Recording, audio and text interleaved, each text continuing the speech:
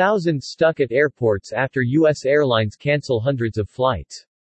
U.S. carriers canceled hundreds of flights across the United States on Christmas Eve due to COVID-19 staff shortages, stranding thousands of travelers at the airports nationwide.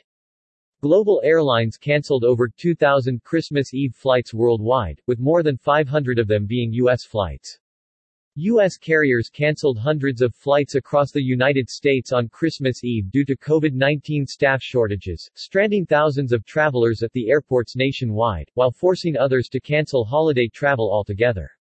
The disruptions come after airline executives said they expect some of the busiest days since the coronavirus pandemic began over the Christmas and New Year holidays, despite the surge in COVID-10 infections, driven by the new Omicron strain. The nationwide spike in Omicron cases this week has had a direct impact on our flight crews and the people who run our operation, Chicago-based United Airlines said in a statement yesterday. As a result, we've unfortunately had to cancel some flights and are notifying impacted customers in advance of them coming to the airport, the carrier added.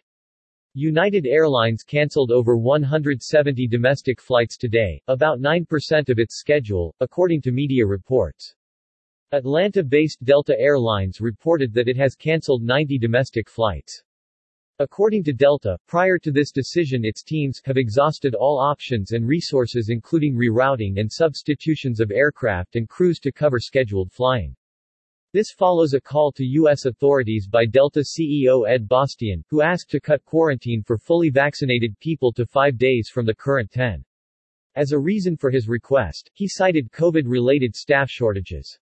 Earlier, JetBlue addressed the U.S. Centers for Disease Control and Prevention with similar requests. According to an American Automobile Association forecast, more than 109 million people, almost 34% more than in 2020, will travel 50 miles or more as they hit the road, board airplanes or take other transportation out of town, between December 23 and January 2. Out of these 109 million, 6.4 million are going to travel by air.